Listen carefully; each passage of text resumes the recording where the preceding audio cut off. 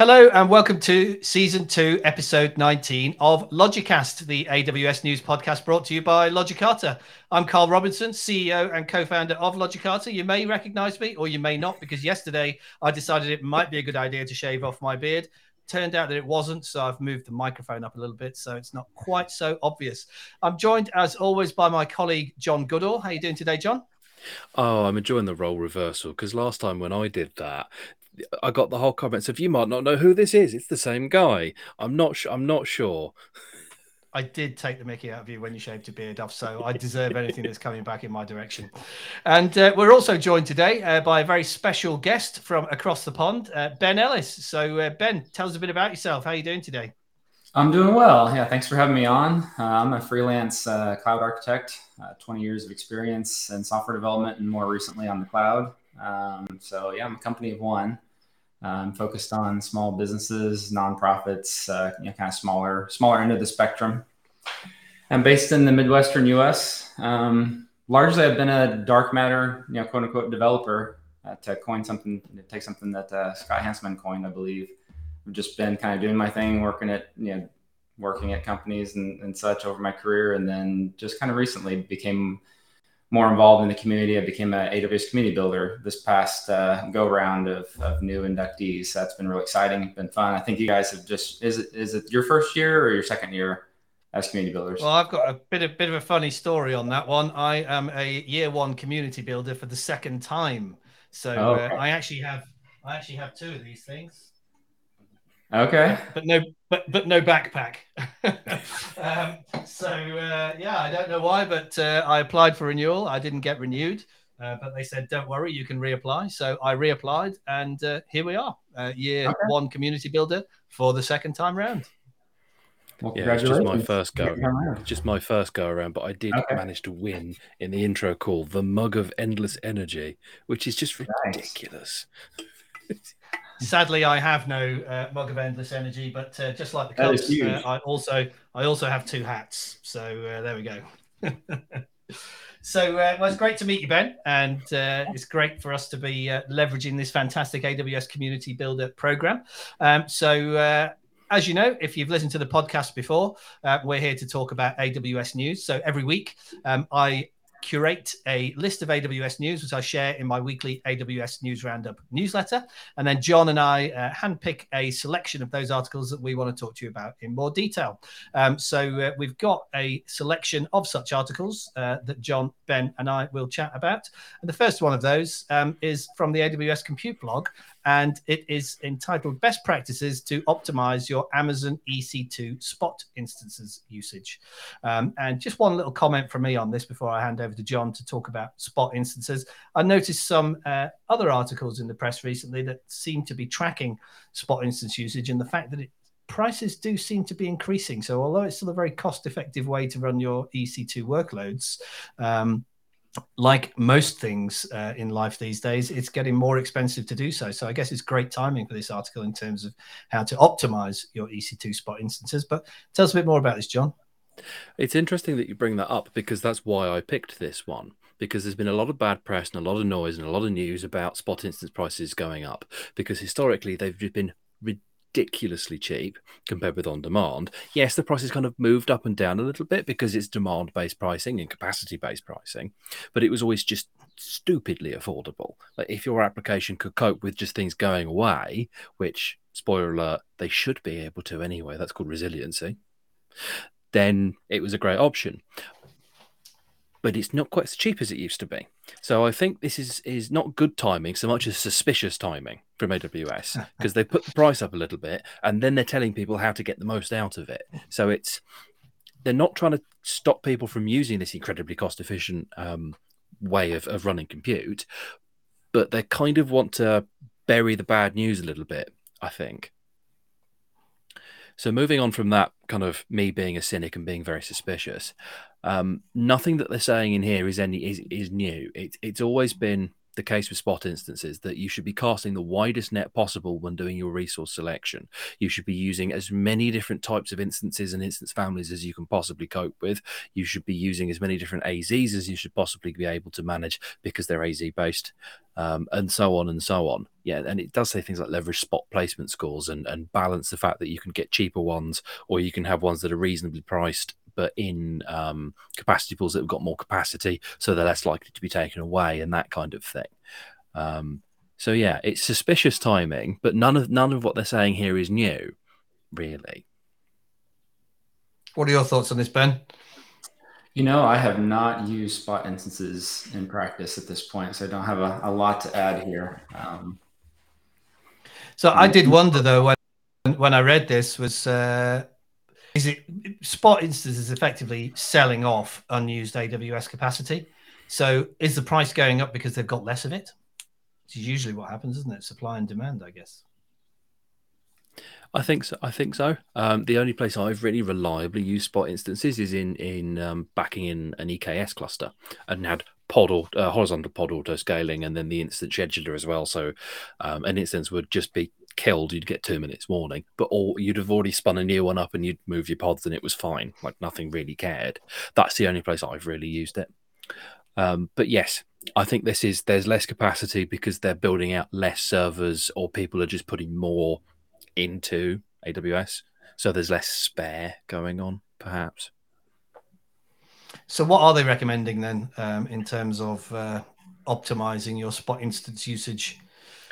Well, it's like I say, it's very little new here. It's diversify your instances. So use as many different types of instances as you can possibly manage. Obviously, you probably won't be able to swap between 64-bit and ARM instances. Maybe you can't. Maybe you can.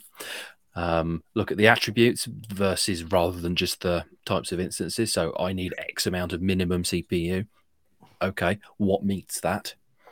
Spot placement scores, like I say, so it was these are less likely to be taken away from you. And then they've got a new allocation strategy that they brought out. Well, they'll do a lot of the heavy lifting for you, because there were 3 strategies before, which was capacity optimized, capacity prioritized, and lowest price. Now they've introduced like a nice little middle ground where they're optimizing between price and capacity for you.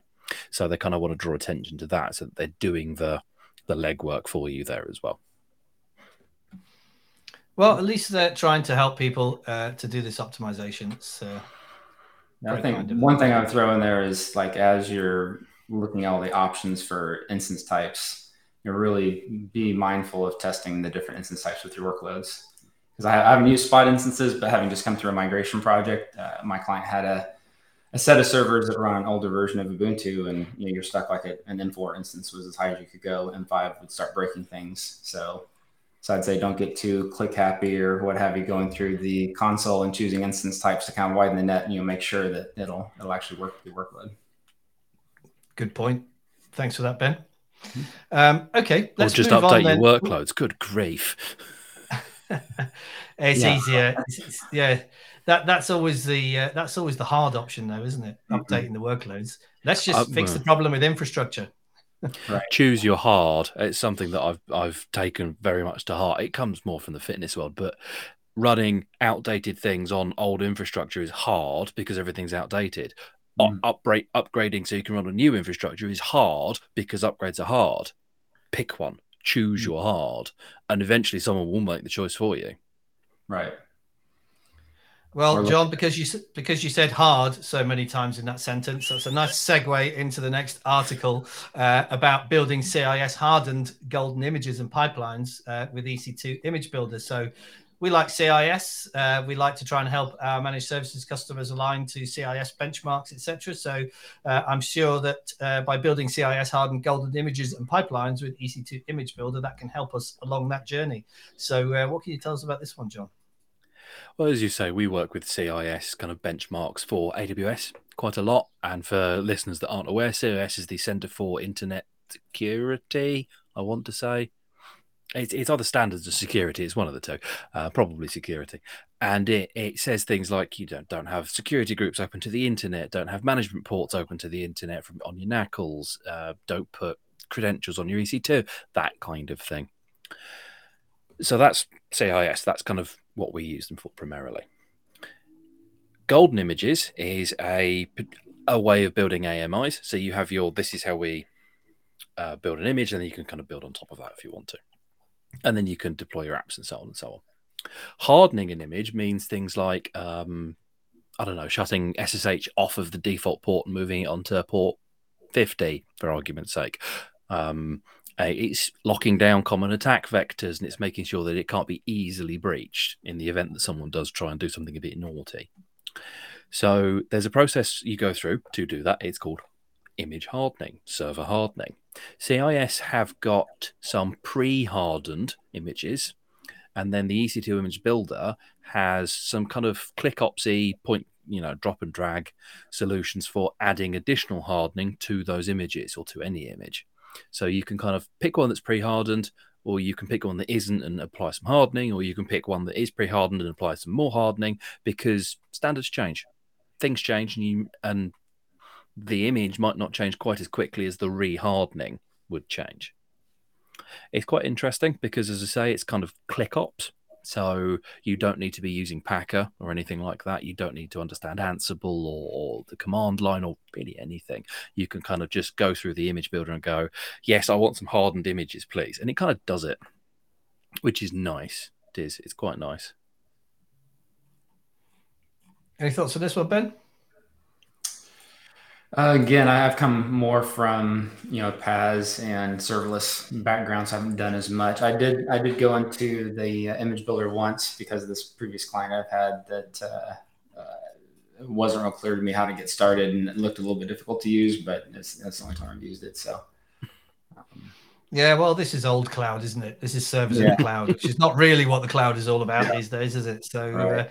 Yeah, this is a very we normally very serverless heavy, and we've kicked off this episode with full-on servers in the cloud, which is very unusual for the Logicast podcast. So yeah, sorry to have caught you off guard with that one, but plenty of people still running servers in the cloud. Perhaps not the best thing to be doing, but if that's what you need, then yeah. Well, yeah, I mean, what's the revenue numbers from AWS? I think 60% from EC2 still. So this isn't going anywhere by any measure. And if you do run workloads, have to run workloads, want to, need to, whatever, it's important that you do use secured images. Yep. Hardened. Say it one more time, John, before we move on. It's going to sound like the shipping forecast, isn't it? Yeah. So, moving swiftly on then to an article that I think you do have some opinions on, Ben.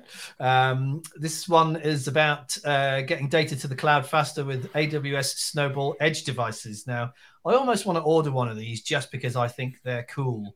I have no use for it. I don't have any huge amounts of data at home that I need to get into S3, but I just want to.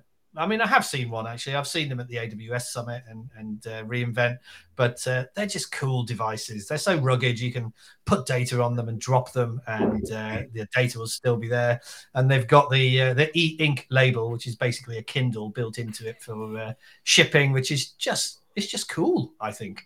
But this is an article from Storage Review about getting data to the cloud faster with AWS Snowball edge devices. So, yeah, Ben, what are your thoughts on this one?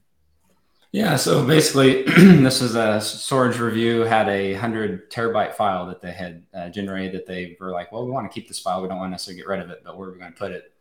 So I thought, well, this is a great opportunity to get a Snowball edge and bring it in-house and transfer this file. And I think they quickly realized that the 5 terabyte S3 limit was going to cause problems. So then it just became more play. So they thought, well, let's just generate, I forget how many digits of pi, 500 trillion.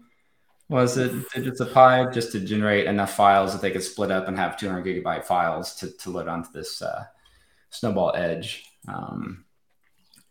So they kind of walk through in the article how they order the edge, and then while the edge is being delivered, they prepared their files, and then once it came, I believe it took them, was it a day or so to do all the transfers locally? It was a day or two, yeah.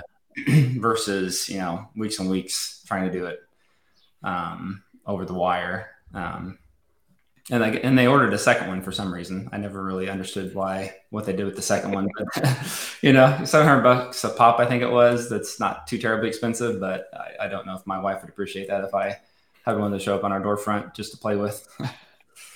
So, yeah, pretty cool. I mean, who doesn't want to have one of these to play? And the cool thing is it's not just storage. I mean, when you first look at these, you think of it just as like a storage device, but it is an EC2 instance that you can basically have sitting next to your desk. Attached to the cloud, doing things that EC2 does. And of course, they have versions of this that are more compute optimized as well. When I read through it's funny. Oh, go ahead. It's funny. Everyone sort of says, I want to play with it. I want to play with it.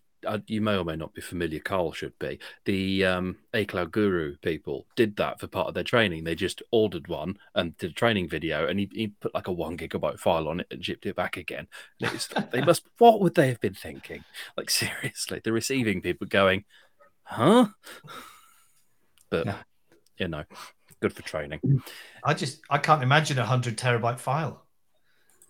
Yeah. You don't work at NASA. Crazy. No, I don't work at NASA. No. That is rocket science. Yeah, it is. Yeah. You're so used to saying it's not rocket science, but that is rocket science. It is actually rocket science.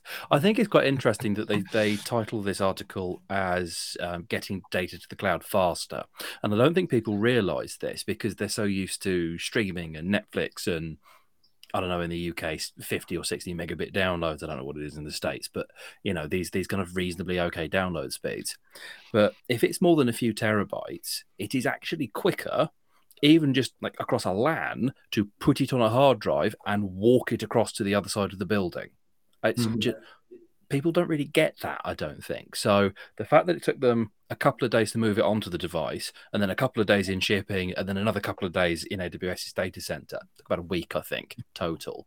It would have taken months to move that, years possibly, to move that much data over a public internet or a VPN, or even a direct connect connection, because the internet isn't actually that fast when it comes to large data volumes. Or reliable, for that matter, right? No. Make sure the file doesn't have interruptions that could cause you to have to start over again.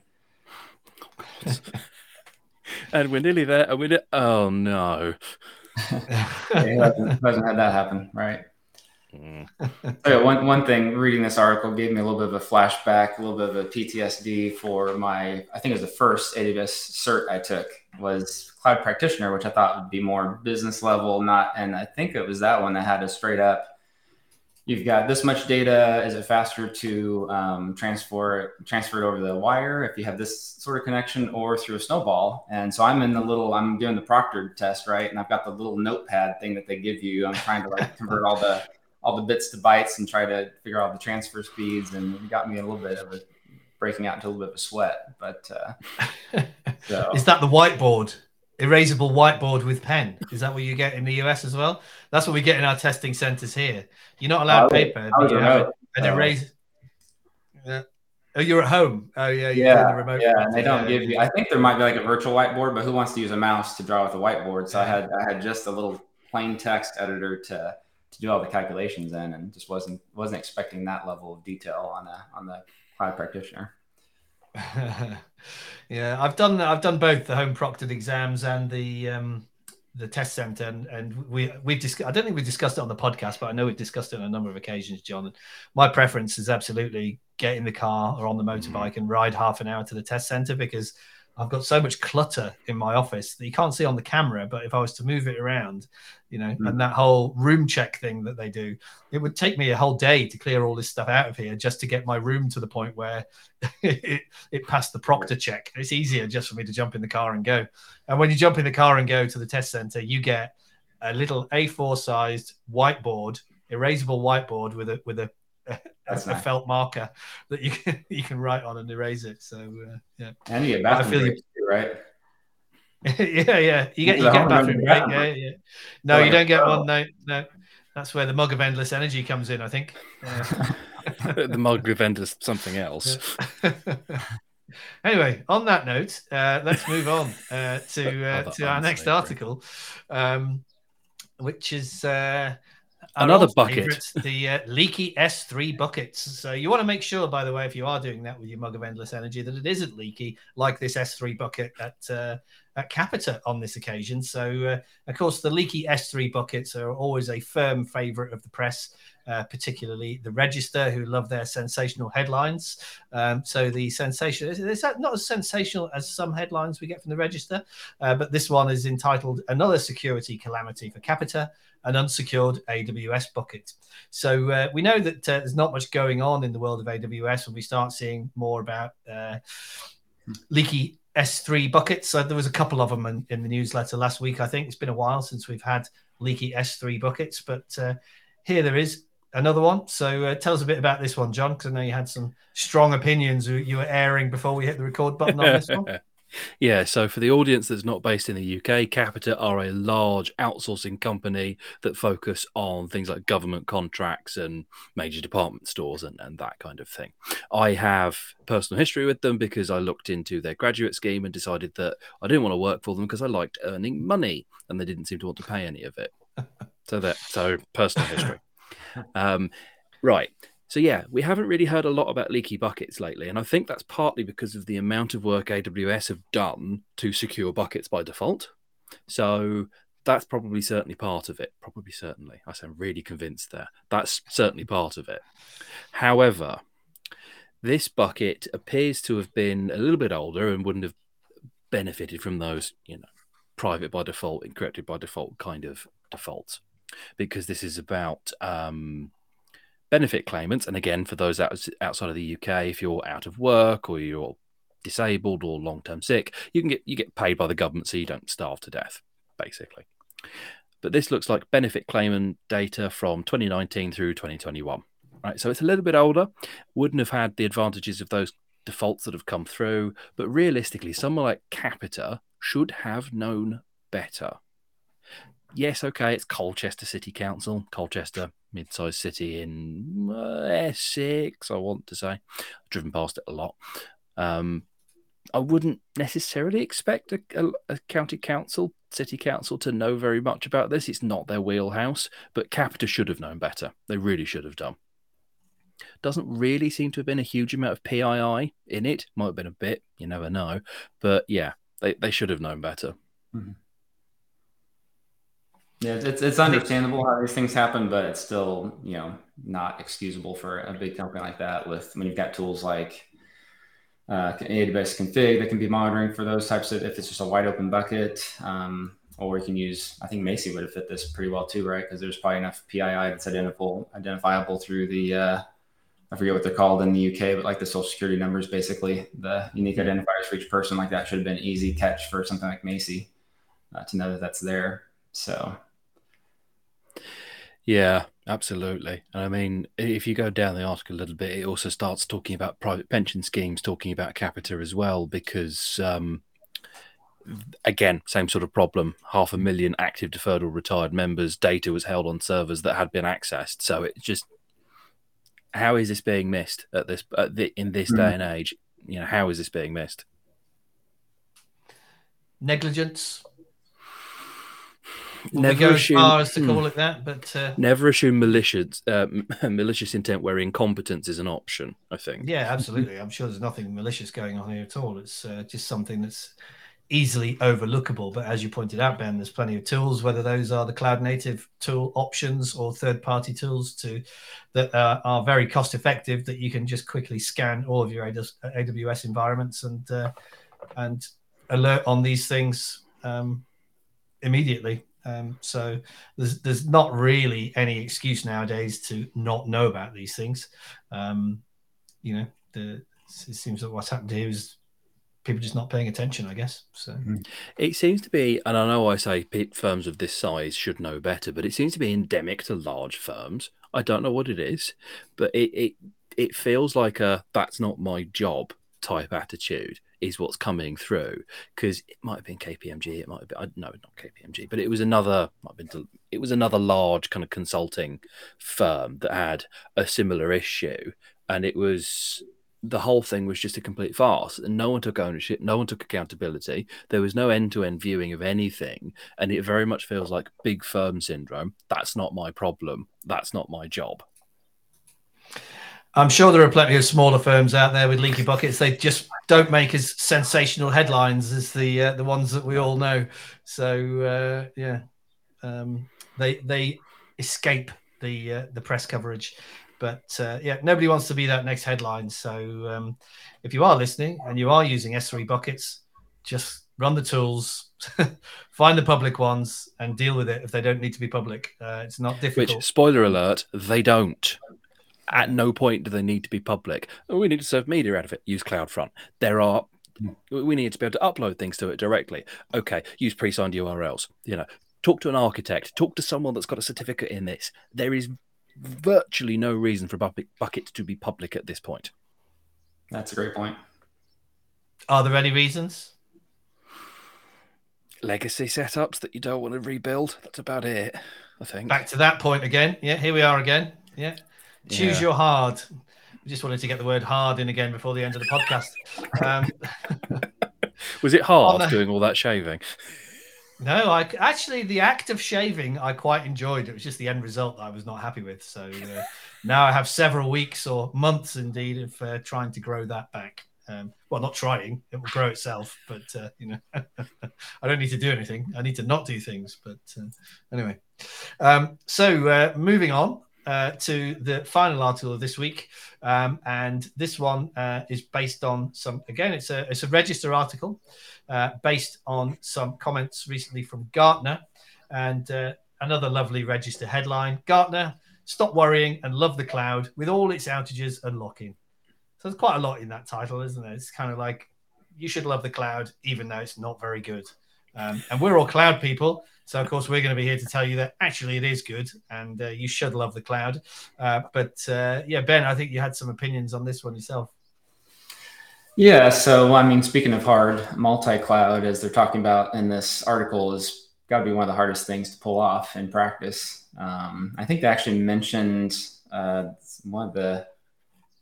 talked about active cloud, which I'm not even sure how you do that across cloud vendors. Like, what are the steps to go? I mean, if you're using relational databases, you can't really do that to begin with because you got to have a writer node. DynamoDB is kind of the answer to that in AWS, but how do you do that across clouds?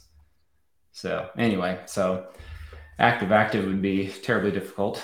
But I think, the bottom line for me is how much downtime can you tolerate? So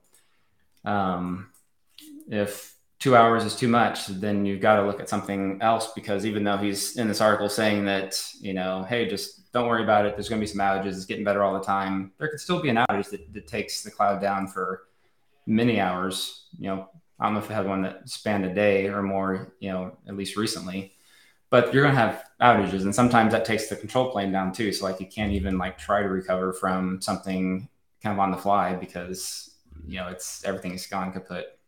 My first experience with this was when it was my first main application going to the cloud, and it was in Azure, and I deployed something. Of course, the customer didn't want any downtime. Their expectation of downtime was, we want 100% uptime, which, I didn't go into the details on. That's not really theoretically possible, but so they had high expectations for uptime.